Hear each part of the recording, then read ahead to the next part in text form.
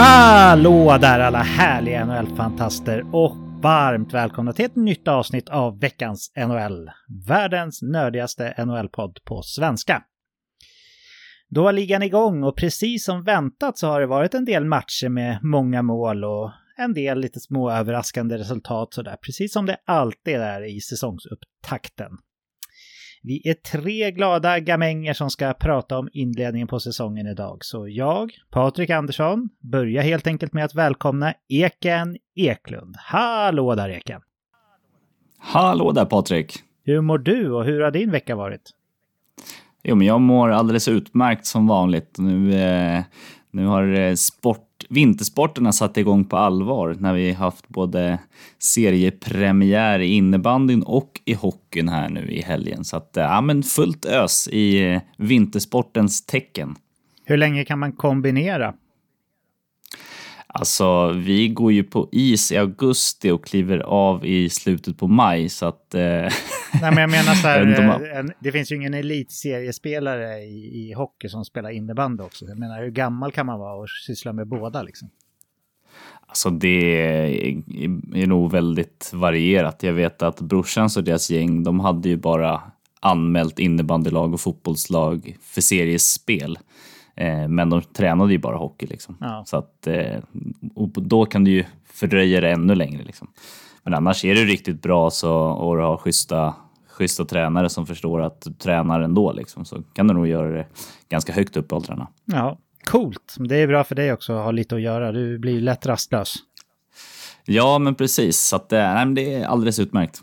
Grymt. Vi säger också varmt välkommen till David Kviklund. Hallå där David. Hallå där Patrik. Hur mår du och hur har din vecka varit? Ja, men jag mår bra. Jag har haft en bra vecka och rundade av den samma med att fira min mor som fyllde 70 år. Så vi var på, hela familjen var iväg i Uddevalla på lite spa, hotell och middag och grejer. Så att det var mysigt. Ja, lite så säger vi grattis till mamma Kviklund då helt enkelt. Ja, men det gör vi, absolut. Jag körde också shuffleboard och jag var otroligt dålig. Jag gjorde mig själv väldigt besviken. Jaha, din självbild var att du skulle ha varit bra. Var det första gången eller? Nej, jag har kört förut också. Då för mig att jag var ändå skaplig. Men nu var jag otroligt dålig alltså. Jag var sämre än Matt Murray i Torontos mål. Ja. Ungefär. Men jag tycker också vissa shuffleboard-bord som man kör på är ju inte helt plana. Nej, kanske får skylla på materialet. Det här var också en källare. Det var ganska dunkel belysning så att jag såg inte om det var helt plant. Men vi säger väl att det var oplant. Ja. Skylla på det. Är bebis frisk nu i alla fall eller? Ja, Julie mår väldigt bra här nu så att hon har haft det toppen när hon har varit på hotell och ätit massa mat och tittat på folk, det gillar hon. Så att nej, men hon mår riktigt härligt nu och fint nu så det är skönt. Härligt att höra. Nu är ju preview-avsnitten avklarade så vi hoppar tillbaka på en lite mer vanlig veckans NHL-struktur. Och ja, för ni som lyssnar på oss vanligtvis vet vad det innebär. Vi kastar oss in i veckans innehåll och vi börjar som vi brukar med snabba puckar. Calgary har tidigare budget upp Jonathan Huberdeau på ett långtidskontrakt. Och nyligen säkrade man också upp det andra trade-förvärvet, Mackenzie Weegar, på ett långt avtal. 8 år och $6,25 miljoner får det rightfattade backasset i sitt kommande lönekuvert. Ett avtal mycket likt det Hampus Lindholm tidigare signerade för Boston Bruins. Han kom starkt ifrågasatt, men han överbevisade belackarna och tog Flames till en oväntad vinst i Pacific Division förra säsongen och fick tack vare det Jack Adams som bästa coach under grundserien. Vad gör man inte som GM för Calgary då om inte att se till att Sutter kritar på ytterligare 2 år som börjar gälla från och med nästa säsong? Well played, Brad Trevelling. Well played. Buffalo Sabres har i veckan gått ut med vem som blir klubbens 20:e kapten efter att den 19:e, nämligen Jack Eichel, blev tradad till Vegas under förra säsongen. Buffalos 20:e kapten heter inget mindre än Kyle Okposo. Okposo gör sin 7:e säsong i klubben och ska man tro Buffalo supporters generellt så var det ett bra och väntat val. Vi säger helt enkelt grattis till Buffalo och Kyle Okposo. För en knapp vecka sedan stängdes Tampa Bay Lightning-spelaren Ian Cole av, anklagad för sexuella övergrepp. Nu kommer nyheten om att NHL lägger ner utredningen mot 33-åringen. Vi anser nu att detta fall är avslutat, skriver ligan i ett uttalande. Det var efter att en anonym kvinna framförde mycket allvarliga anklagelser mot Ian Cole förra veckan, som han stängdes av under utredning. Kvinnan, som framförde sitt vittnesmål på Twitter, hävdade att Cole hade ägnat sig åt grooming medan hon fortfarande gick i grundskolan. Dessutom skulle han utsett henne för sexuella övergrepp vid samma tidpunkt. 6 dagar senare, alltså nu då, lägger NHL ner fallet. Ligan meddelar att de inte hittat några bevis som stödjer anklagelsen mot spelaren. Förutom att ha förhört Cole själv då, ska NHLs utredare även intervjua personal i de klubbarna han tidigare representerat samt andra relevanta personer. Vegas har nu säkrat upp sin backstomme kommande säsongerna. När Nevada-klubben signerade Nicholas Hague på 3 år på $2,3 miljoner har de 6 stycken backar knutna till klubben kommande 2 åren värt totalt $27 miljoner, där Hague är den med lägst cap hit.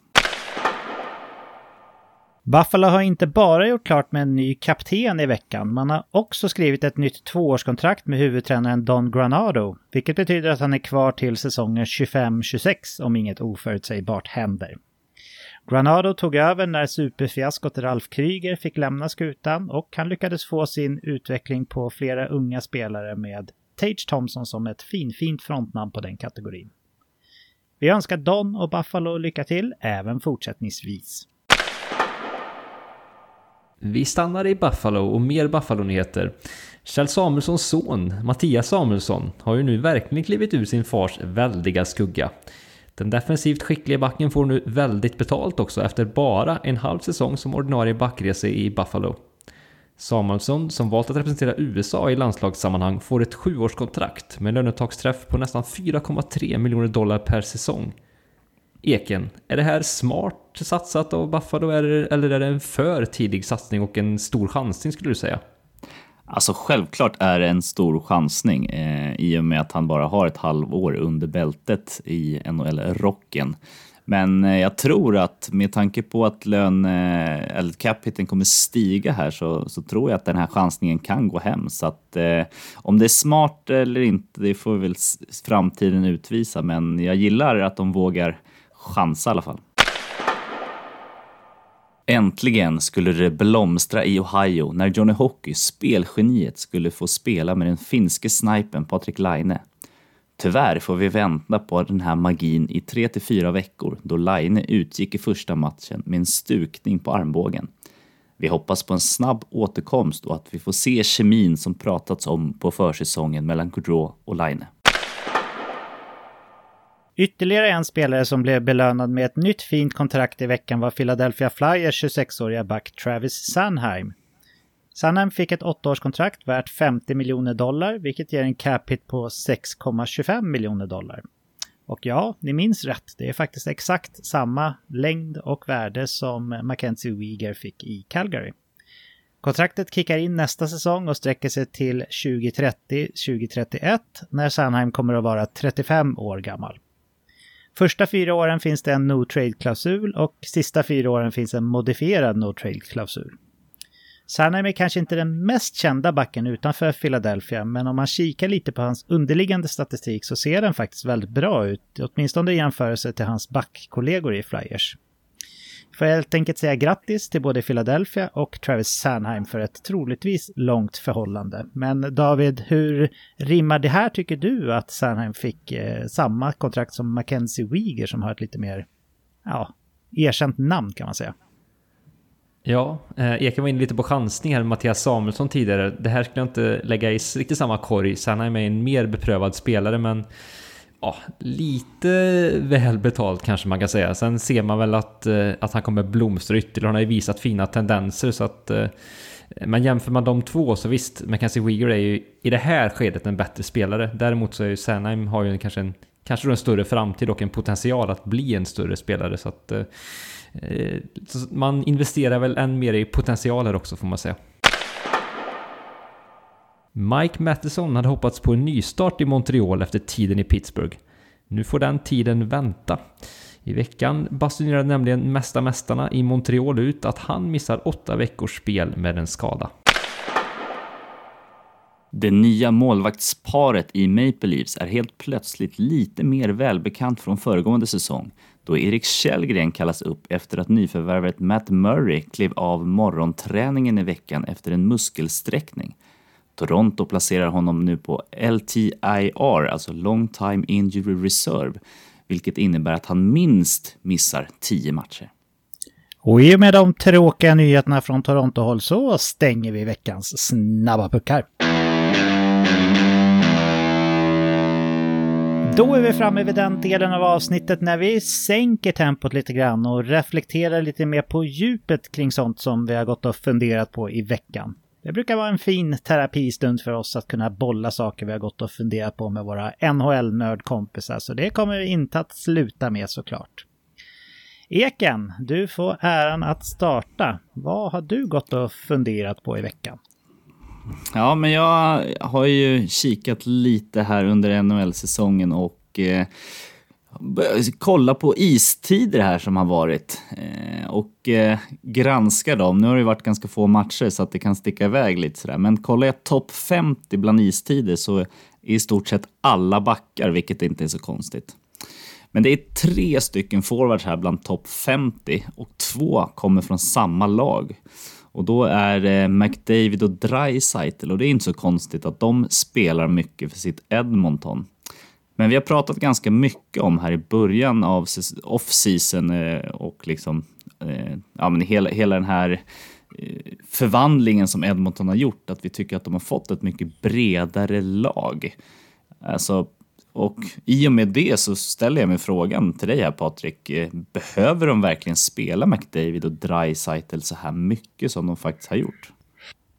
Det är svårt att veta tycker jag om man måste spela dem så mycket eller ifall det är lite lyx att välja att spela dem så mycket. För de har ju aldrig testat att köra de här gossarna 19-20 minuter heller. Så det skulle ju kunna bli att de klappar ihop när de... För även fast laget har blivit bredare, absolut, så ser det inte så fint ut underliggande siffermässigt när inte McDavid eller Draisaitl är på isen. Så att de är väldigt viktiga, det är väl att sparka in en öppen dörr och säga det. Men jag tror för Edmontons del att om de har ambitioner att faktiskt gå hela vägen i ett Stanley Cup-slutspel, då vore det faktiskt bra om de inte köttade på med herrarna McDavid och Draisaitl 23, 24, 25 minuter varje match under grundserien. För de kommer inte vara tillräckligt, även fast de är relativt unga och sådär, så kondition och hockeytalang behöver inte gå hand i hand. Så jag är lite oroad för deras chanser i ett slutspel om de kommer att kötta på med de här. Men det skulle också kunna vara så, Eken, att om de är ganska säkra på en slutspelsplats i februari, att de skulle kunna trappa ner deras istid de sista månaderna inför slutspelet, och det kanske skulle räcka då. Så både ja och nej kan man säga att jag tycker då. Ja, men jag förstår.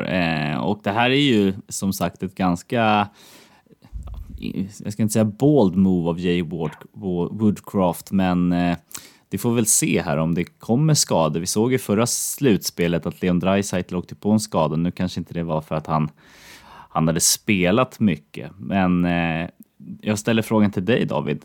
Behöver de verkligen spela de här så mycket för att nå slutspel? Jag tycker ändå att men nu har de spelat upp mot 24 minuter per match. Om man sänker den till i alla fall en 20-21 så borde de väl kunna i alla fall stänga ner en tredje och fjärde kedja så att de inte släpper in mål i alla fall. Ja, men definitivt, det kan man ju tycka. Sen är det klart, det kan också vara olika 24 minuter, eller alltså de matchar ju väldigt mycket powerplay exempelvis, så det är ju mer av ett statiskt spel. Så att det kan vara lite skenbart att belastningen är väldigt stor även om minuterna tickar upp så att säga. Så det kan vi också ha med sig, men visst, de skulle inte behöva matcha så mycket. Edmonton är ju ett bredare lag nu som vi har varit inne på här, så att det skulle inte behövas. Sen är det klart, det är 2 av världens bästa spelare, så att det är kul för publiken att vi får se dem så pass mycket på isen. Det tycker vi är roligt naturligtvis, men över tid så skulle man kunna sänka dem lite grann, absolut. Men som sagt, PP-tid och annat drar ju upp det lite kanske mer än vad som blir belastning på dem så att säga. Ja, men än så länge så har de väl definitivt inte gjort någon besviken som har gjort 5 poäng var på de här 2 matcherna. Så att det är svårt att kritisera också. Ja, fundering och tankar kring Edmonton Oilers där. David, lätta på ditt hjärta. Vad har du gått och fnulat på under säsongsinledningen? Ja, nej men en hel del såklart. Man följer ju, det är otroligt spännande när allt drar igång och man tänker ju alltid en hel del om lag inför säsongen och man tar ju såklart förhastade slutsatser väldigt snabbt så här när det bara vi har några matcher som vi kan liksom fokusera på och dra analyser av, så är det lätt att göra just förhastade slutsatser. Men jag vet inte om det är en förhastad slutsats, men jag hade ju en förhoppning om att New Jersey Devils skulle få en bättre start på den här säsongen de har haft de senaste säsongerna, men det har ju laget inte fått. Man har inlett här med 2 raka förluster och spelet har hackat betänkligt och målvaktsspelet lika så. Så där är jag ju ganska gravt besviken och känner mig lite, jag ska inte säga snuvad på konfekten, men det känns som att det har varit så himla många gånger vi har haft såna här, eller jag har haft förhoppningar på New Jersey Devils senaste åren, säsongerna, men att de har kommit på skam säsong efter säsong och ofta efter just dåliga säsongstarter faktiskt. Så att det här bådar inte gott tycker jag för New Jersey Devils. Visst, som sagt, det är bara 2 matcher så att om en vecka när vi sitter i den så kan det se annorlunda ut. Men utifrån det vi ser nu så är jag oroad faktiskt. Hur känner du, Patrik, kring säsongstarten för New Jersey Devils? Som sagt, bara 2 matcher, men finns det anledning redan nu till oro skulle du säga? Det tycker jag. Framförallt för New Jersey Devils så tycker jag faktiskt att det finns anledning att ta det här på allvar och bli orolig. För man har ju väntat på att det ska vända för dem så länge. Det har väl varit 2-3 off-season när man tycker att de har gjort det riktigt, riktigt bra. Det här är ju också en sån. Men någon gång måste det ju vända. Och jag tror inte att den här klubben med många unga spelare behöver eller klarar av en dålig start för att faktiskt ro i land en riktigt bra säsong. Så ja, jag är precis som du, David, oroad, och visst, det är säkert alldeles för tidigt att dra förhastade slutsatser, men fick jag välja en klubb tror jag där säsongsinledningen var viktig för att det ska gå bra. Visst, Ottawa är också en väldigt ny skepnad nu, så det är viktigt med dem för en bra säsongsinledning också. Men New Jersey Devils är definitivt där uppe med som en klubb som jag ser det som att de verkligen behöver vara på tårna och göra det bra första månaden för att kunna hänga med hela vägen sen. Så av det jag har sett, jag har bara sett highlights med Devils ska sägas, men det har inte sett bra ut alltså. Det ser inte stabilt ut defensivt. De släpper till många farliga chanser och som du säger, målvaktsspelet imponerar inte. Så jag tycker det finns fog för din oro, David. Jag delar den. Ja, men jag instämmer ju såklart i det. Eken Lindy Ruff har ju varit lite ifrågasatt under stundom. Vi var också lite fundersamma, även om kring hans sätt att sätta just en defensiv struktur inte minst. Och som sagt, bara 2 matcher men många insläppta mål och mycket målchanser som laget har släppt till som Patrik är in på utöver det. Hänger Lindy Ruff lös skulle du säga, eller hur mycket krävs det innan han kommer få lämna sin post? Nej, jag tror definitivt att han kan hänga lös. Jag tror att de har en målbild att de faktiskt ska kunna vara och utmana om slutspel. Och som du säger, nu har de torskat 2 inledande matcherna och mot ganska på förhand svaga motstånd i Philadelphia som är bottentippade och ett Red Wings som dessutom håller på lite med en rebuild likt Devils fast de är längre efter eller borde vara. Men det som skulle kunna tala för att han har lite fallskärm här är ju att de har ett svagt målvaktspar, ett riktigt svagt målvaktspar. Nu gjorde Vanecek det bra i Washington förra året, men att gå in med den här säsongen med Vanecek och Blackwood det är ingen trygghet, och börjar man släppa in lite mål så sprider det sig där i truppen och då, jag vet inte riktigt. Det känns inte som att det blir ett slutspel för Devils den här säsongen kanske. Nej, jag ska säga att jag hoppas och tror fortfarande att de kan reda ut det här. Jag hade dem ju faktiskt en bit upp i tabellen här, så att det hoppas jag fortfarande och tror. Men ja, jag känner mig orolig faktiskt efter 2 matcher. Jag drar förhastade slutsatser, men det känns inte bra. I magkänslan känns inte bra i alla fall. Det här med Lindy Ruff, David.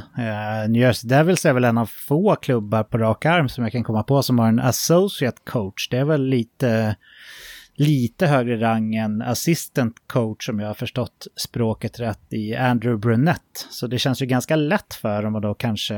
Alltså det känns ju lättare att sparka Lindy Ruff på det sättet när man redan har en associate coach, eller vad tror du? Ja, men så kan det definitivt vara.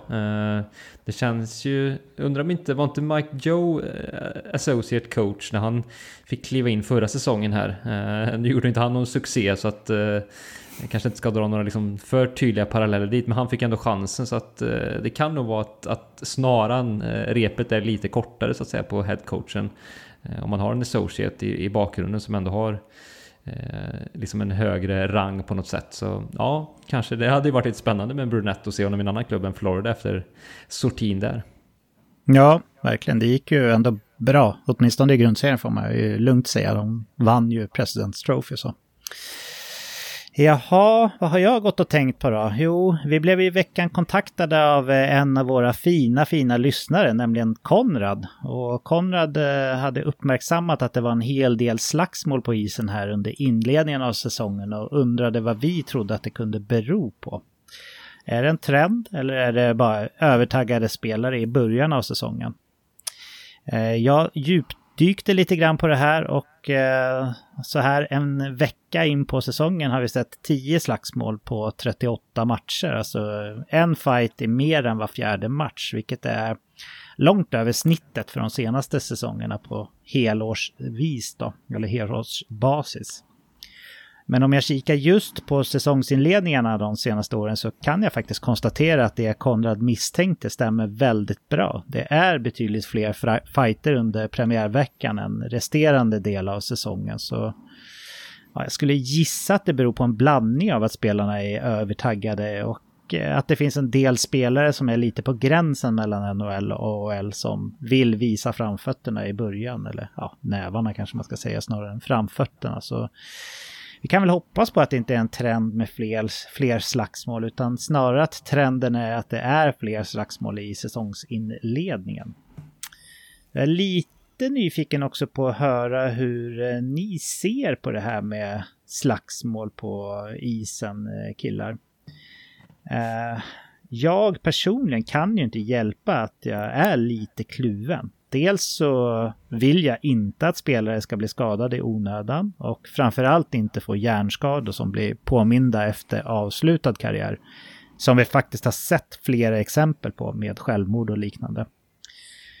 Men dels så är det faktiskt också lite kittlande när man sitter och kollar på en match och så ser man 2 spelare kasta handskarna. Det kan jag inte ljuga om. Men ska jag slå ihop fördelarna och nackdelarna så kan i alla fall jag vara rätt säker på att jag är emot slagsmål som förteelse på isen då. Eken, hur ser du på den här aningen komplexa frågan om du ska vara helt ärlig? Är du för eller emot slagsmål på isen? Ja, och här tycker jag att vi måste bryta ut och skilja på slagsmål och slagsmål. På det sättet vi hade slagsmål i NHL bara för ett par år sedan, när det var liksom okej, nu ska vi fightas eller inte. Ja, vi fightas bara för att vi ska fightas liksom. Det var inga känslor inblandade, utan det var liksom det tillhör att man ska fightas, så vi gör det. Jag tyckte att det var rätt tråkigt och det liksom tillförde ingenting. Och så här i grundserielunken när matcherna inte gäller någonting, tycker inte heller så här, men släpp det liksom. Men när vi börjar närma oss slutspel, lagen har någonting att spela för, de blir jävligt irriterade på varandra, då står det liksom, det har varit småfult hela matchen och liksom bara så här, nu ruttnar jag på den här jäveln, nu sopar jag på han liksom. Det är känslor inblandat. Då kan jag ändå tycka att men det är någonting som går igång liksom. Så att jag får väl säga lite som dig att de här riktiga slagsmålen, när det faktiskt är känslor och det betyder någonting, där kan jag gå igång lite. Men som klart vill man inte ha skadorna också. Men de här uppgjorda fighterna, jag tyckte de inte tillförde någonting överhuvudtaget. Så att de kan de gärna ta bort för alltid. Ja, men du har rätt att det skiljer ändå lite på de där två kategorierna. Vill man se fighting så finns det ju MMA liksom. Det är ju bättre fighting där än vad det är på NHL-isen. David, om du ska rannsaka dig själv och svara ärligt då, skulle du vilja se slagsmålen försvinna, eller hur är dina all together-känslor när det kommer till det här ändå småkomplexa ämnet? Ja, nej, jag är inte för fighting faktiskt, får säga. Sen gillar jag känslor, och det är väl just där som man vill ha kvar känslorna, om jag vill ha bort fighterna. Men var går den gränsen? Det kan man ju fråga sig, för jag vill ändå jag vill inte att hockeyn ska bli en sport där det inte finns känslor och känslouttryck och det adrenalinet pumpar, för det är det som gör sporten så intressant i stora delar, att det just berör en på det sättet det gör med närkampsspel och annat. Så att, men liksom de här fighterna när handskan åker av och det är dina knytnävar så, det är jag inget större fan av faktiskt. Så att, men som sagt, det är väl frågan om det är praktiskt liksom möjligt att bara skära av fighting-delen och ändå ha kvar känslorna på samma sätt. Det är jag inte helt säker på att det går. Så att, men om det gick och går så skulle jag gärna faktiskt ta bort de här rena fighting-episoderna som en del av tillställningen och showen ishockey. I NHL så blir det ju ingen avstängning efter slagsmål om det är så att båda har varit med på det, utan det brukar bli 5 minuters utvisning och sen oftast inte så mycket mer än så. Det kan bli en 2 också om det är någon som tydligt har varit en drivande, men sällan avstängning sådär. Skulle du, David, önska att det var mer utav avstängningar för att spelarna skulle få en extra tanke på konsekvenserna innan de väljer att faktiskt kasta handskarna? Jag vet inte om det skulle, kanske, men jag tänker att man skulle nästan behöva liksom, inte förbjuda det, men på ett ännu tydligare sätt från ligan kanske, för att det skulle bli en större effekt. Jag tror inte att effekten skulle bli, det skulle bli större såklart, att de skulle tänka sig efter mer, men det ser nästan att det skulle vara ett ännu liksom hårdare steg, eller ett skarpare steg i så fall, för att man skulle få bukt med det, och man vill få bukt med det. Så att jag tror inte, det skulle ha en viss betydelse absolut, men jag tror inte att det skulle vara avgörande för att få bort fightingen. Det skulle det nog inte. Men det är ganska få slagsmål i SHL. Jag tittar ju nästan bara på Färjestad-matcher i och för sig. Men där blir man ju avstängd om man kastar handskarna och slåss, om jag har förstått det rätt. Kan det bero på den saken, tror du, David? Eller tror du mer har att göra med kvaliteten och känslorna på isen generellt? Alltså skillnaden mellan NHL och SHL? Jag tror också att det är en kulturell skillnad. Alltså i NHL är det så pass liksom... det har alltid gjorts. Alltså folk har kastat handskarna. Det har man ju sett på liksom nordamerikanska spelare som har kommit till svenska ligan, att de ju by default nästan har kastat handskarna när de hamnat i liksom en slagsmålssituation, och svenska spelarna har inte förstått vad de håller på med typ. Så att jag tror att det är den aspekten också som man får tänka in, att nordamerikanska spelare har det liksom så i sitt DNA att fighting och slagsmål går till på det sättet. I Sverige har vi ju inte riktigt den långa historiken av just fighting på det sättet, även om det förekommer naturligtvis. Så det tror jag också gör att den delen inte är så stor i Sverige, och också att kanske att i NHL så är det ju mer showbiz, och att man lägger in ännu mer av underhållning just i fighting-delen. Det räcker att se på, oavsett om man är på plats på NHL live, att det är då stora delar av publiken ställer sig upp och jublar när det faktiskt blir fighting. I Sverige, visst, det blir jubel, men det känns inte som att hela publiken är helt liksom tycker att det är kul, utan att det är lite både och i Sverige. Det är lite en vattendelare på ett större sätt, skulle jag säga. Ja, men härligt. Skönt att få slacka lite om fighting då. Det känns inte superaktuellt generellt sett i debatten, och det beror väl på att det inte är så himla mycket skador och sånt i NHL just nu i alla fall. Jaha, Eken, hade du någonting mer som du hade funderat på i veckan? Ja, men det har jag. Jag tycker om att kolla på lite statistik och just nu har jag kollat på lagstatistik här och kollar om jag kan se några trender här eller smygstarta med lite trender. Och jag har kollat på offensiven här på lagen och det är kanske ingen superskräll att Florida ligger etta i expected goals per match och strax bakom där ligger Carolina. Det här är också de två lagen som även skjuter flest skott mot mål hittills under säsongen. Däremot så är det två andra lag som jag tycker sticker ut lite här. Och det första laget jag vill prata om är Los Angeles Kings som ligger på 4:e plats i expected goals här under sina 3 matcher. Nu vet vi att förra matchen mot Minnesota blev det ju 7-6 så där kan man tänka sig att det blev ganska mycket expected goals. Men även innan den matchen så låg de faktiskt på 4:e plats. Och de skjuter relativt få skott, vilket får mig att tolka till att de faktiskt skjuter i ganska bra lägen för att skapa mål i och med att de har så högt expected goals då. Och då ställer jag frågan till dig, David. Vi såg ju här att Kings förra året kom till slutspel. Ser vi nu att det är nu de trycker på knappen och växlar om från en rebuild till att vara ett lag med slutspelsambition? Jo, men det tycker jag definitivt. Det visar ju också signingen av Kevin Fiala att man det sänder tydliga signaler att man satsar på det på ett annat sätt och fjolårets värvningar var också ett steg i den riktningen som man fick väldigt god effekt av. Filip Danault, Viktor Arvidsson och även de unga spelarna som har kommit upp, så att man har en fin kombination just av rutinerat och beprövat. Dowdy är tillbaka nu också och Kopitar visar fortfarande ett gott slag och som sagt i kombination med nyförvärven och de unga spelarna så har man verkligen något på gång liksom på pappret. Sen ska man få ihop det också. Så att det återstår att se. Men offensiven ser väldigt spännande ut helt klart med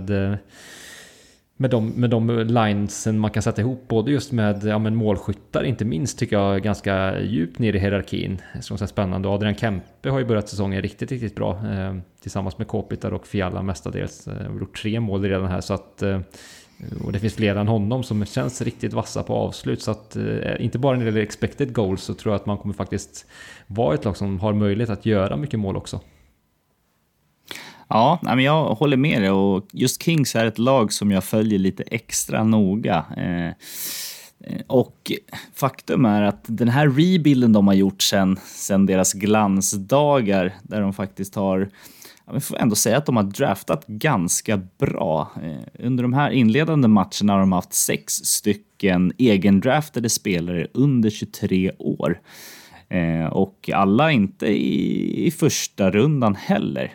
Och det får man väl ändå säga som ett ganska stort lyckande. Att kunna drafta så pass bra att man kunde lyfta upp dem i en NHL-trupp. Och inte tala då om de som är i AHL som är på väg upp, som också är draftade av klubben. Inte minst när vi pratar om, men vi har svenske Fagemo och med fler. Och Patrik, hur högt skulle vi ändå ranka Kings scoutingverksamhet och hur avgörande är den för att de faktiskt kan vara med och kan vara och räkna med här nu framöver? Jag skulle nog ranka den relativt högt med tanke på att de faktiskt har draftat bra. Sen är det ju klart lättare att drafta bra när man har höga draftval också, givetvis. Men jag tycker ändå att de har generellt sett valt bra med facit på hand så är när man sett utveckling ett par eller ett gäng år. Så den rankar jag högt ändå. Sen så har man inte bara draftat bra utan man har ju också gjort lite moves som du var inne på. Man har plockat in Arvidsson och Danault och nu har man plockat in Fiala också. Det är ju sådana här saker som alla klubbar som är inne i rebuild lyckas inte knyta till sig den där typen av duktiga ishockeyspelare heller. Så jag tycker om man tar hela lagledningen så tycker jag att man kan vara nöjda med dem. Sen tycker jag faktiskt att jag hade förväntat mig mer av vissa av de här unga spelarna. Som Quinton Byfield trodde jag skulle vara lite längre fram nu även fast han är väldigt ung. Alex Turcotte, samma sak. Björnfot hade jag nog trott skulle vara en stabil NHL-back i det här laget. Men det är tufft att slå sig in också på backsidan i Kings. Så ja, jag tycker som sagt att de har gjort det bra, men själva spelarutvecklingen så finns det faktiskt lite kvar att önska ändå, skulle jag vilja säga. Ja, men där kan jag hålla med dig om. Just Byfield kanske han kan ursäktas med att han har åkt på en del skador. Ja, men kolla i andra änden på det här spektret expected goals, så är det här andra laget jag vill prata om, och då är det New York Rangers som ligger i botten här och är i sällskap av lag som Arizona, Chicago, Buffalo, Seattle och Detroit. Alltså lag som vi allihopa tippade i botten av tabellen, vilket vi inte gjorde med Rangers. Kollar vi däremot skott på mål så är Rangers i toppen, och ja, men då kan man ju tänka sig att lite tvärtom mot Kings då, att de tar väldigt många skott i ganska dåliga lägen som inte renderar ofta i mål. Och jag vet, Patrik, att du kikade någon Rangers-match här i början, och är det så att Rangers helt enkelt skjuter i helt fel lägen där de inte skapar farliga målchanser, eller hur ser det ut? De har ju ett gäng spelare som verkligen gillar att avlossa bössan, så att säga. Och jag tror definitivt att tränare Galant gärna ser att de spelar på det sättet också. Men det här var ju en genomgående trend förra året, att Rangers hade inte så fina underliggande siffror under säsongen. Det blev bättre efter trade deadline när man knöt till sig en del fina nyförvärv. Men generellt sett så var det Igor Shesterkin som såg till att de hängde med och låg högt upp. Men skillnaden i år mot förra året var att förra året hade de inte speciellt bra Corsi heller. Nu har de ju bättrat på sin Corsi ganska rejält, men i och med att expected goals inte hänger med, då kan man inte dra någon annan slutsats än den du själv har dragit, Eken. Att avsluten kanske inte håller den högsta kvaliteten, och det funkar ett tag, men över tid så tror jag faktiskt att det är ohållbart. Det är inte så många klubbar som ligger högt upp i tabellen som har låg expected goals. Sen hjälper det såklart att ha en Igor Shesterkin i kassen som är en av världens 2 bästa målvakter, givetvis. Men jag tror att det kan bli tufft för Rangers, och det är någonting i deras fundament som gör att deras underliggande siffror inte är så fina, som jag tycker är svårt att förstå mig på. Det saknas väl till viss del lite bredd på forwardsidan. Är Mika Zibanejad en legit första center i ett lag som vill vinna Stanley Cup? Det är väl gränsfall, skulle jag säga. Skulle kunna gå, men vanligtvis så tycker jag att man ser första center av högre klass än Mika. I alla fall i det offensiva spelet. Mika är ju en gudabenådad tvåvägscenter som dessutom har offensiv touch. Men det finns fortfarande lite bekymmer i det här lagbygget, och jag tror att det har gått lite snabbare för Rangers än vad de hade trott när de skickade ut det där beryktade brevet för ett par år sedan. Och hur man ska komma till rätta med det, ja, det vet jag inte riktigt, men någonting är det i alla fall.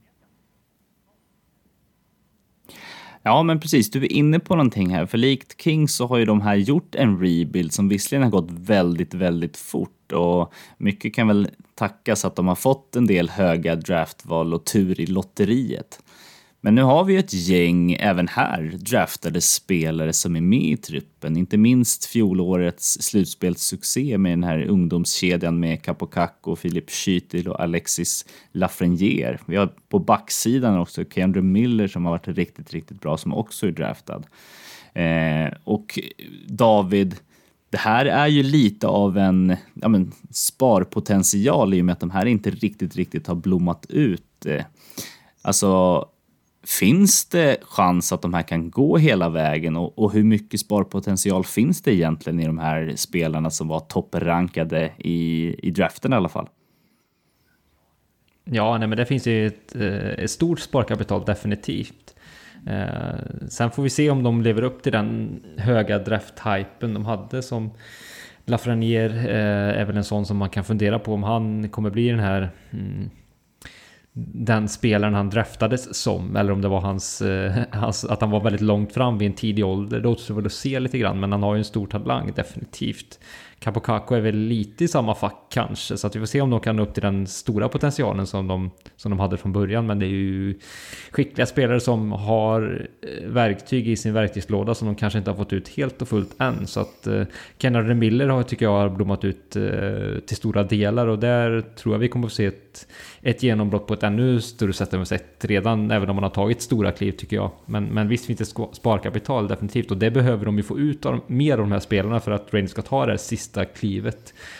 För de är ändå, skulle jag säga, på tröskeln till att vara en verklig utmanare. Det skulle jag nästan kunna säga att de är, om de får de här spelarna, det är de redan kanske, men om de får de här spelarna på upp ett par jack liksom i sin utveckling, ja då blir de ju ruggigt farliga, helt klart. Ja, men det var lite min spaning på de här två lagen och lagstatistik, och jag hoppas att ni är nöjda med dem, och så får vi väl se om vi ser Kings och Rangers i en repris på en finalserie här framöver. Ja, det vore ju coolt, helt klart, och lite otippat också. David, hade du någon ytterligare fundering som du har gått och fnula på? Ja, eller jag har en fundering och en kombination med en hyllning, skulle jag kunna säga. En solskenshistoria som jag tycker faktiskt att det är värd att lyfta. Och det är ju Mason Marchment, som ju i somras fick se sin pappa gå bort alldeles för tidigt. Den tidigare NHL-spelaren Brian Marchment. Och han bytte ju också klubb i somras från Florida, där han ju inte fick plats av tekniska skäl, vad vi får anta. Han är ju numera i Dallas, och han har fått en väldigt fin säsongstart där, både han och laget ska vi säga. Han har gjort 3 mål här på de 2 inledande matcherna, och i matchen mot Nashville så hade han ju ett fantastiskt mål när han med stor dribblingsräd egentligen från egen zon skrinnade förbi, jag vet inte om det till och med var Roman Josi som han lurade skjortan av och satte pucken i nät på ett otroligt snyggt sätt. Så att jag vill också passa på att hylla Mason Marchment för den här säsongsinledningen, och med tanke på också det han har gått igenom säkerligen under sommaren här med den chockartade upplevelsen och tragedin när hans far gick bort alldeles för tidigt. Så att en stor hyllning till honom. Mason Marchment hade lite av ett genombrottssäsong här förra säsongen. Tror vi att vi kan få se att han tar ännu ett steg den här säsongen i Dallas miljö, och kanske kan göra upp mot en 60 till och med kanske 70 poäng, och tror det skulle vara möjligt, eller det är en ren utopi? Nej, jag tycker att det är absolut är möjligt. Vi ska komma ihåg att han blommade ut i ett Florida där han inte hade en topp 6-roll, för den topp 6-en var riktigt vass. Sen var ju miljön i Florida en helt annan, där i stort sett alla kedjor levererade, och han hade väldigt fin omgivning. Förra säsongen så pejsade han på 71 poäng på 82 matchers säsong, så att det fanns ju där redan då. Vi ska komma ihåg också att nu kommer han till ett Dallas där han får betydligt större förtroende. Han kommer få möjligheter på ett helt annat sätt i powerplay. Vi har sett redan de här 2 inledande matcherna att han matchats i stort sett 42% här av alla powerplay-tid. Så att det här är en som de tror på som kommer få möjligheterna. Så jag skulle inte bli ett dugg förvånad om han levererar i 70-poängsnivån. Ja, spännande. Det kan ju verkligen få ytterligare skjuts på Dallas offensiv, som ju redan är lite småspännande kan jag tycka. Patrik, kan han till och med få fart på en kedjekamrat i Tyler Seguin? Alltså Tyler Seguin vill man ju inte riktigt ge upp på. Jamie Benn har man väl ändå släppt tanken på att han ska vara värd sitt kontrakt, och det är väl högst osannolikt att Seguin också ska leva upp till det. Men däremot så tänker man ju att det borde finnas mer hockey i Tyler Seguin. Han är inte så gammal, och han har ju varit så jäkla bra tidigare. Och det är klart att första kedjan i Dallas är ju väldigt solid med Robertson, Hintz och Pavelski. Den rubbar man inte på av förklarliga skäl. Men det är klart att när han får en så fin kedjekamrat då, som Mason Marchment, jag måste erkänna att jag köpte inte helt och hållet hans genombrott förra säsongen, utan jag tänkte att det kanske hade lite med Floridas sprudlande offensiv att göra, och han är ju dessutom en late bloomer kan man lugnt säga, Mason Marchment, att slå igenom så här pass sent i karriären. Så jag tänkte att det kanske var ett litet risk av Dallas att signa honom som man gjorde. Men jag känner inte så längre. Även fast det har varit så få matcher så kappan vänder snabbt i vinden som alla vet. Och jag tror att Mason Marchment definitivt kan vara på riktigt. Framförallt med tanke på det du nämner, Eken, att han får spela en hel del powerplay. För det fanns ju inget utrymme för honom direkt i Florida att göra det. Och om han är på riktigt och kan vara en 70-80 poängspelare, men då borde han kunna dra med sig en Tyler Seguin, tycker jag. Och det båda är gott för Dallas, helt klart.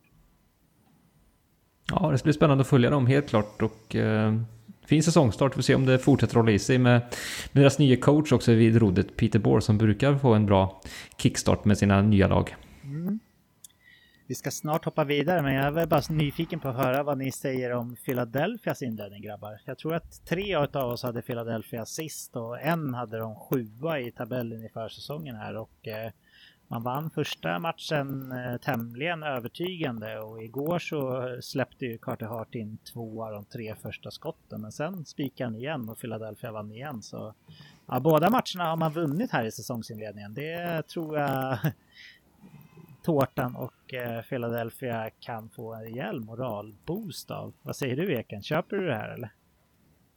Nej, inte riktigt att de ska gå obesegrade genom säsongen. Men det är klart att jag förväntade mig att det här laget ska bli ett Tortorella-lag som jobbar stenhårt för varandra, ger 110% i varenda närkamp.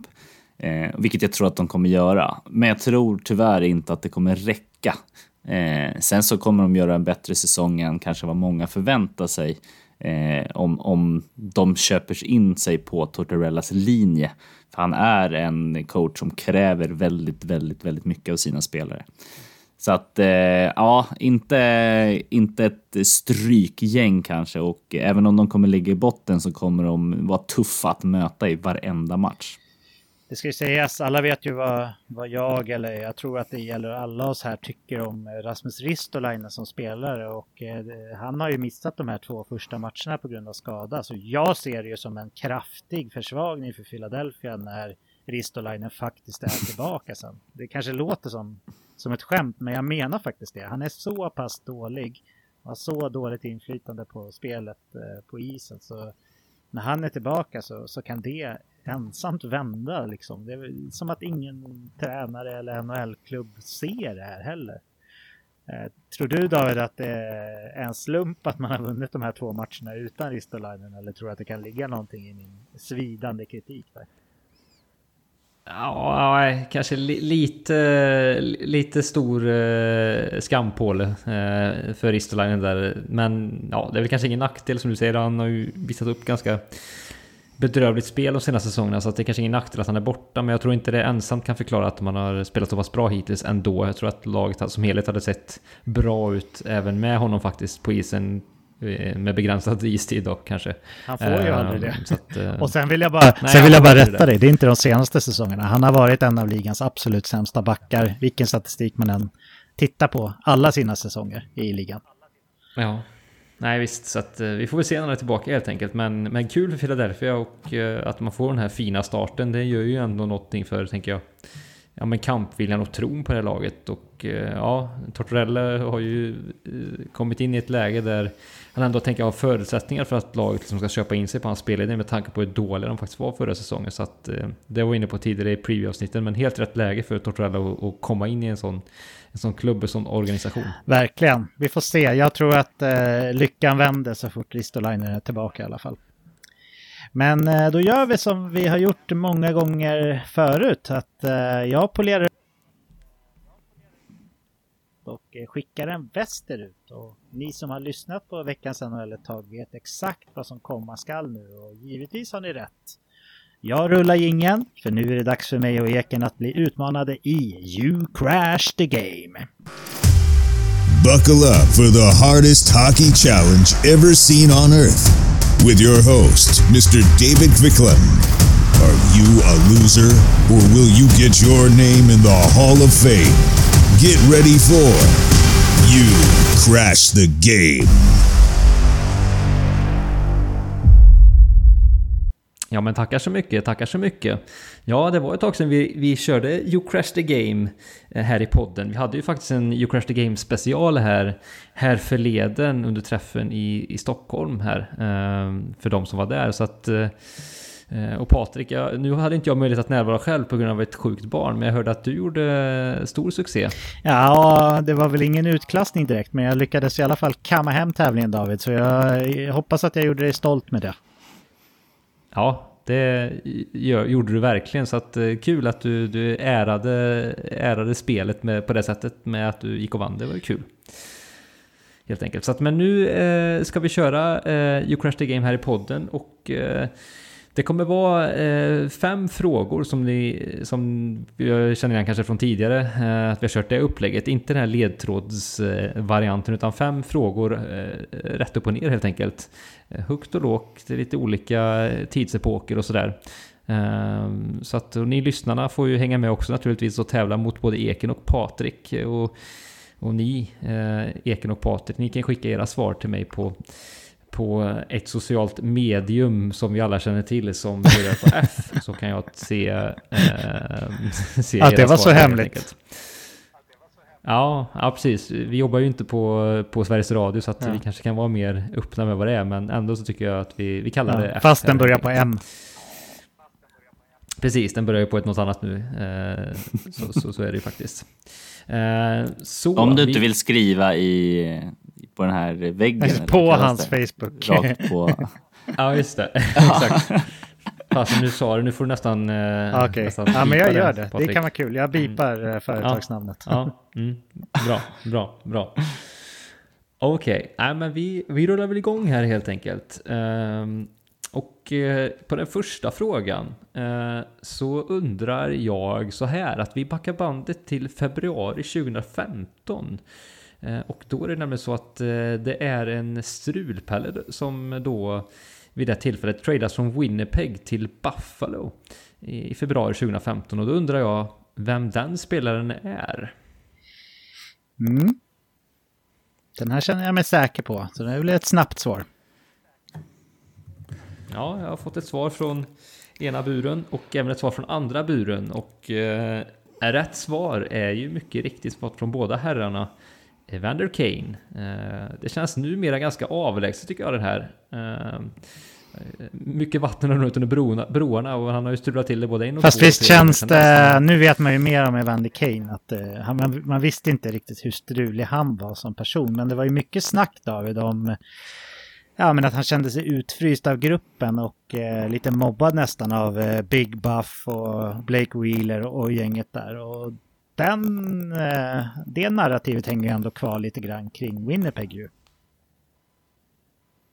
Ja, men verkligen, det har faktiskt kommit lite annan dagar sedan dess, just med liksom hur de ledande spelarna har behandlat andra spelare, så att det är kanske ingen lika stor skugga ska falla över Evander Kane, även om han kanske är en speciell personlighet, så känns det som att det har förekommit lite grupperingar som kanske inte varit helt gynnsamma för laget som helhet där i omklädningsrummet, så att tiden ger lite olika svar, helt klart. Det här var väl också en händelse när de blötte ner alla hans kläder i duschen, Big Buff, att han kom sent till någon matchvärmning. Jag tror det var att han hade fel dresscode, va? Evander Kane, alltså. Han hade inte på sig korrekt dresscode, och då skickade Dustin Byfuglien in hans kläder sonika i duschen och startade den. Ja, Dustin Byfuglien känns också som en personlighet, minst sagt. Ja, men en fin start då för er båda, så 1 poäng vardera när vi går in på fråga 2 här då. Och då skruvar vi fram det imaginära videobandet 2 år till 2017. Och då undrar jag vem som vinner poängligan och utvisningsligan i Stanley Cup-slutspelet samma år, alltså 2017.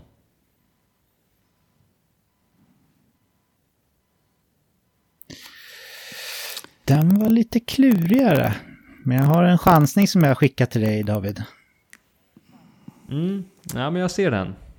Ja, jag har också en chansning. Var frågan om det var det slutspelet. Ja, men precis. Kryptiskt förklarat, men jag har fått svar från era båda och du Patrik svarade ju Logan Couture och du Eken svarade ju Sidney Crosby. Så 2 olika lag, 2 olika svar. Inget av dem är faktiskt rätt. Utan det är faktiskt Jevgenij Malkin som är rätta svaret här. Oj då. Ja, de vann ju, så det var kanske inte så konstigt, men... Nej, men precis, han hade ju en väldigt, väldigt, väldigt fint slutspel där. Och han måste väl, nu har jag inte rotat riktigt i vilka utvisningar det bestod av, men jag kan tänka mig att det var någon major där, gissningsvis. Han är ju rätt ful. När han är som bäst, då är han ju också som fulast, Malkin. Ja, men han behöver vara påslagen, ja. Lite som men lite Peter Forsberg, så att han behöver bli lite, liksom, få ett slag i sidan för att tända till lite, känns det som. Ja, men jag tycker de 2 är typ de mest lika varandra. Ja, i det avseendet där tänker du liksom. Ja, också deras liksom sätt att kunna, nu börjar Malkin bli till åren, men att kunna ta över en matchbild helt på egen hand liksom. Ja, men det har du helt rätt i faktiskt. Det verkligen. De kan bli så där dominanta som får faktiskt ha möjlighet att vara. Så att ja, helt klart, där har de sina likheter. Ja, men då är vi kvar på 1-1 då, när vi går in på fråga 3. Och jag stannar faktiskt kvar vid samma år. Vi håller oss i det här tidshärat. Och då blickar vi blickarna åt Chicago, detta sorgliga lagbygge just nu. Men 2017 kanske var någonting annat, får man nog säga. Och då undrar jag, vilken skarpskytt i tröja nummer 10 återvänder till Chicago just då i juli 2017? En spelare som hade tidigare varit i klubben och som var väldigt lovordad för sina tidigare insatser i samma klubb. Fan, det här kan man ju. Jag vet till och med hur han ser ut. Jag har svarat i alla fall. Ja, Patrik har svarat. Se där. Jag chansar på det. Det var ett namn i den häraden i alla fall. Får vi se om det är rätt. Ja, men 2 riktigt bra gissningar. Man vet att man har fel när David säger sådär. Nej, en av er har faktiskt rätt. Patrik, du har svarat Patrick Sharp och Eken har svarat Andrew Shaw. Och rätt svar är ju Patrick Sharp från dig där, Patrik. Ja, men Andrew Shaw känns ju också som en riktig Chicago-spelare i de där åren. Men jag gissade på Sharp där. Ja, men bra gissningar båda 2. Båda är ju right-skyttar. Sharp kanske en lite större målskytt. Så att, snyggt jobbat. Så då är det 2-1 då när vi går in på fråga 4. Och då undrar jag så här.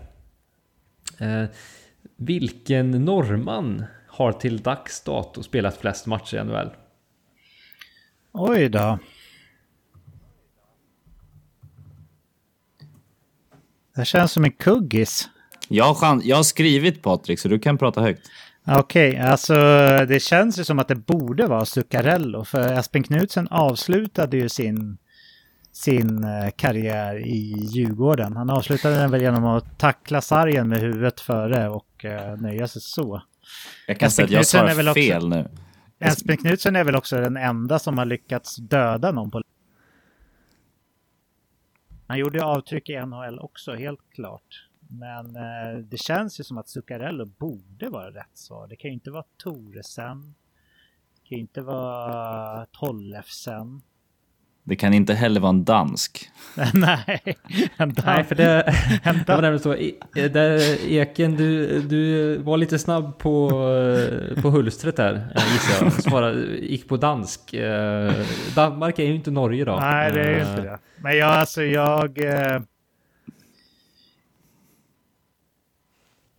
Zuccarello. Den enda som jag kan tänka mig kan utmana är ju Espen Knudsen. Jag tror inte Tollefsen och Thoresen och de är i närheten. Men jag svarar Zuccarello. Åsen.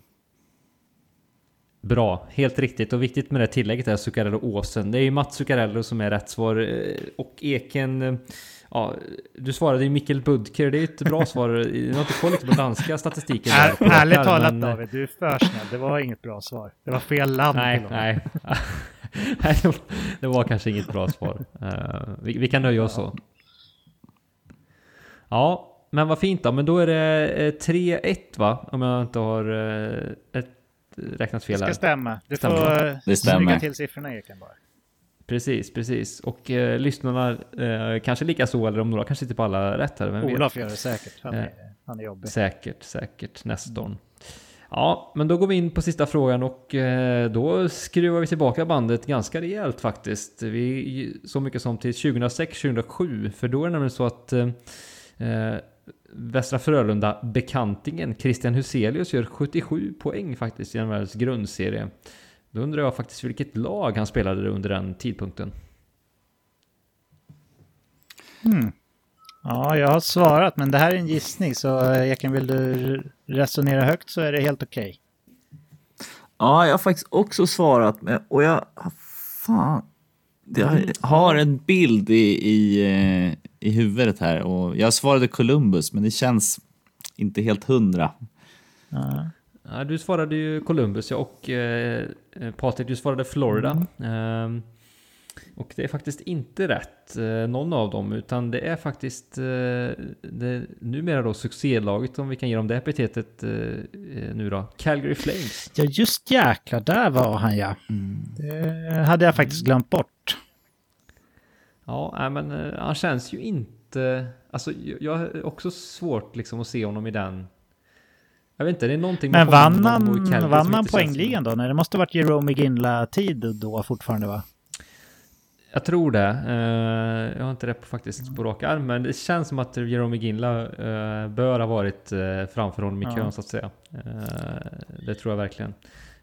Men ja, fina papper, starka papper från Huselius som ju men hade en väl ganska fin NHL-karriär ändå, måste vi säga. Lite i skymundan mot de stora stjärnorna. Inte så långlivad heller, ska Nej, sägas. det är konstigt med de här SHL, eller de spelarna som verkligen är dominanta i SHL. För det får man ju ändå ge Huselius, att när han spelade i SHL, då var han ju helt klart liksom kan bli det i NHL. Men så kan det komma en Jesper Bratt som har gjort någon säsong i Hockeyallsvenskan och mer eller mindre vara dominant och få en lång karriär.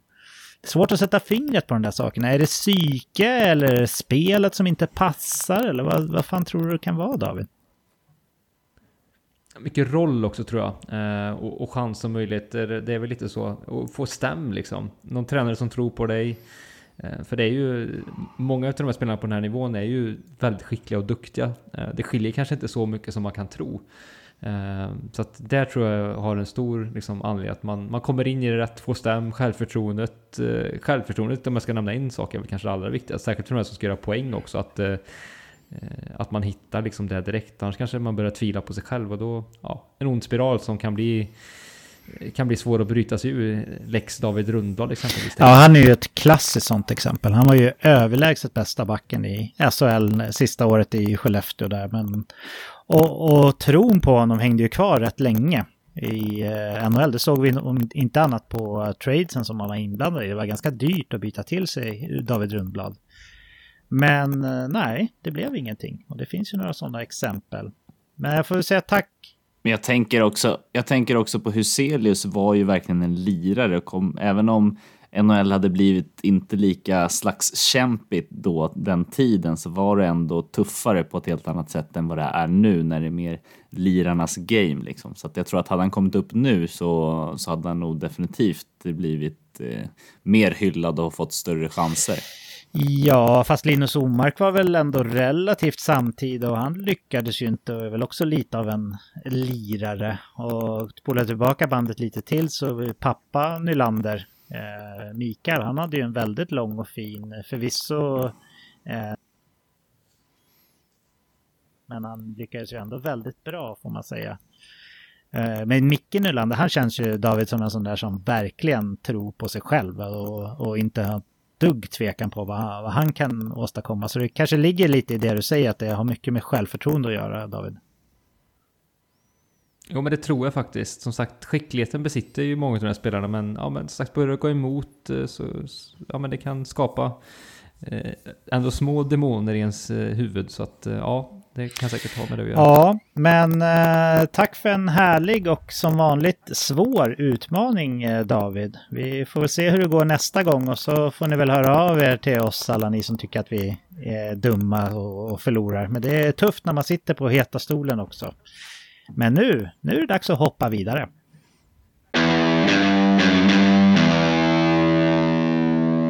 Ännu en gång är vi framme vid vägs ände för det här avsnittet och jag måste säga att det verkligen är så himla skönt att vi äntligen har NHL igång igen. Jag vet att det är många som lider av Telia och Viaplays sandlådebråk, så jag vill bara skicka en uppmaningsord till båda företagen om det nu mot förmodan skulle vara någon relevant representant som faktiskt lyssnar på det här. Svälj er stolthet och tänk på hur många människor som faktiskt... Båda parter beter verkligen som att det inte finns en enda person med grundläggande argumentationsteknik på rätt plats i företagen. Så visa lite ödmjukhet mot varandra och se bara till att lösa det här. Skärpning, ta mig fan i mig. Eken, vill du skicka några uppmaningsord till våra fina lyssnare och sluta på en lite trevligare not innan vi trycker på stoppknappen för den här gången? Ja, men det vill jag verkligen, och efter lite önskemål här under våran draftträff så har Olof nu fixat till en riktigt snygg veckans NHL-mössa i våran webbshop. Och där vill jag passa på att slå ett slag. Gå in och kika på webbshoppen och är det något som ser snyggt ut så klicka hem det, för det är riktigt bra kvalitet. Och jag vet att Olof pratade till och med att vi hade 5 eller 6 olika tryckmetoder på de olika materialen för att det skulle vara så bra som möjligt. Ja, verkligen. Det är en fin uppmaning, Eken, och adressen den hittar ni i avsnittsbeskrivningen. David, har du några trevliga planer i föräldraledighetens tecken här i veckan? Ja, men det är väl ganska öppet faktiskt. Jag ska faktiskt åka till Dalsland här till helgen, så att det är väl det som står på dörren då. Ska bo i en silo. Så det blir lite jobb i alla fall då? Det blir lite jobb, men det ska bli kul att uppleva den miljön. En renoverad silo ska jag säga, så att det kanske ska förtydliga det. Men det ska bli kul. Hög takhöjd? Ja, det ser riktigt mäktigt ut faktiskt. Så att få ge en recension nästa vecka här förhoppningsvis. Är det fucking jävla kuk-Åmål eller? Nej, det är faktiskt inte i Åmål. Tro det eller ej så kan det finnas fler ställen i Dalsland. Jag kommer faktiskt inte riktigt ihåg. Det kan ha varit Dals Långed kanske. Ja, jag får ge en säkrare beskrivning nästa vecka. Ja, troligtvis om du får en lyckad vistelse så kommer man hitta silon som ett alternativ på Friendly Travel också. Så det ser vi fram emot. Men tack för det, killar, och såklart tack till alla er som lyssnar också. Säsongen är igång och vi har många avsnitt och många timmar framför oss att ha sällskap under joggingturen eller på jobbet eller framför spisen eller vart ni än föredrar att lyssna på oss. Ha en underbar vecka nu och ta hand om er och ta hand om era nära och kära också, så hörs vi igen om en vecka om inget oförutsägbart inträffar. Men nu, killar, finns det bara en enda sak kvar för oss att säga den här veckan. Hej då! Hej då! Hej då!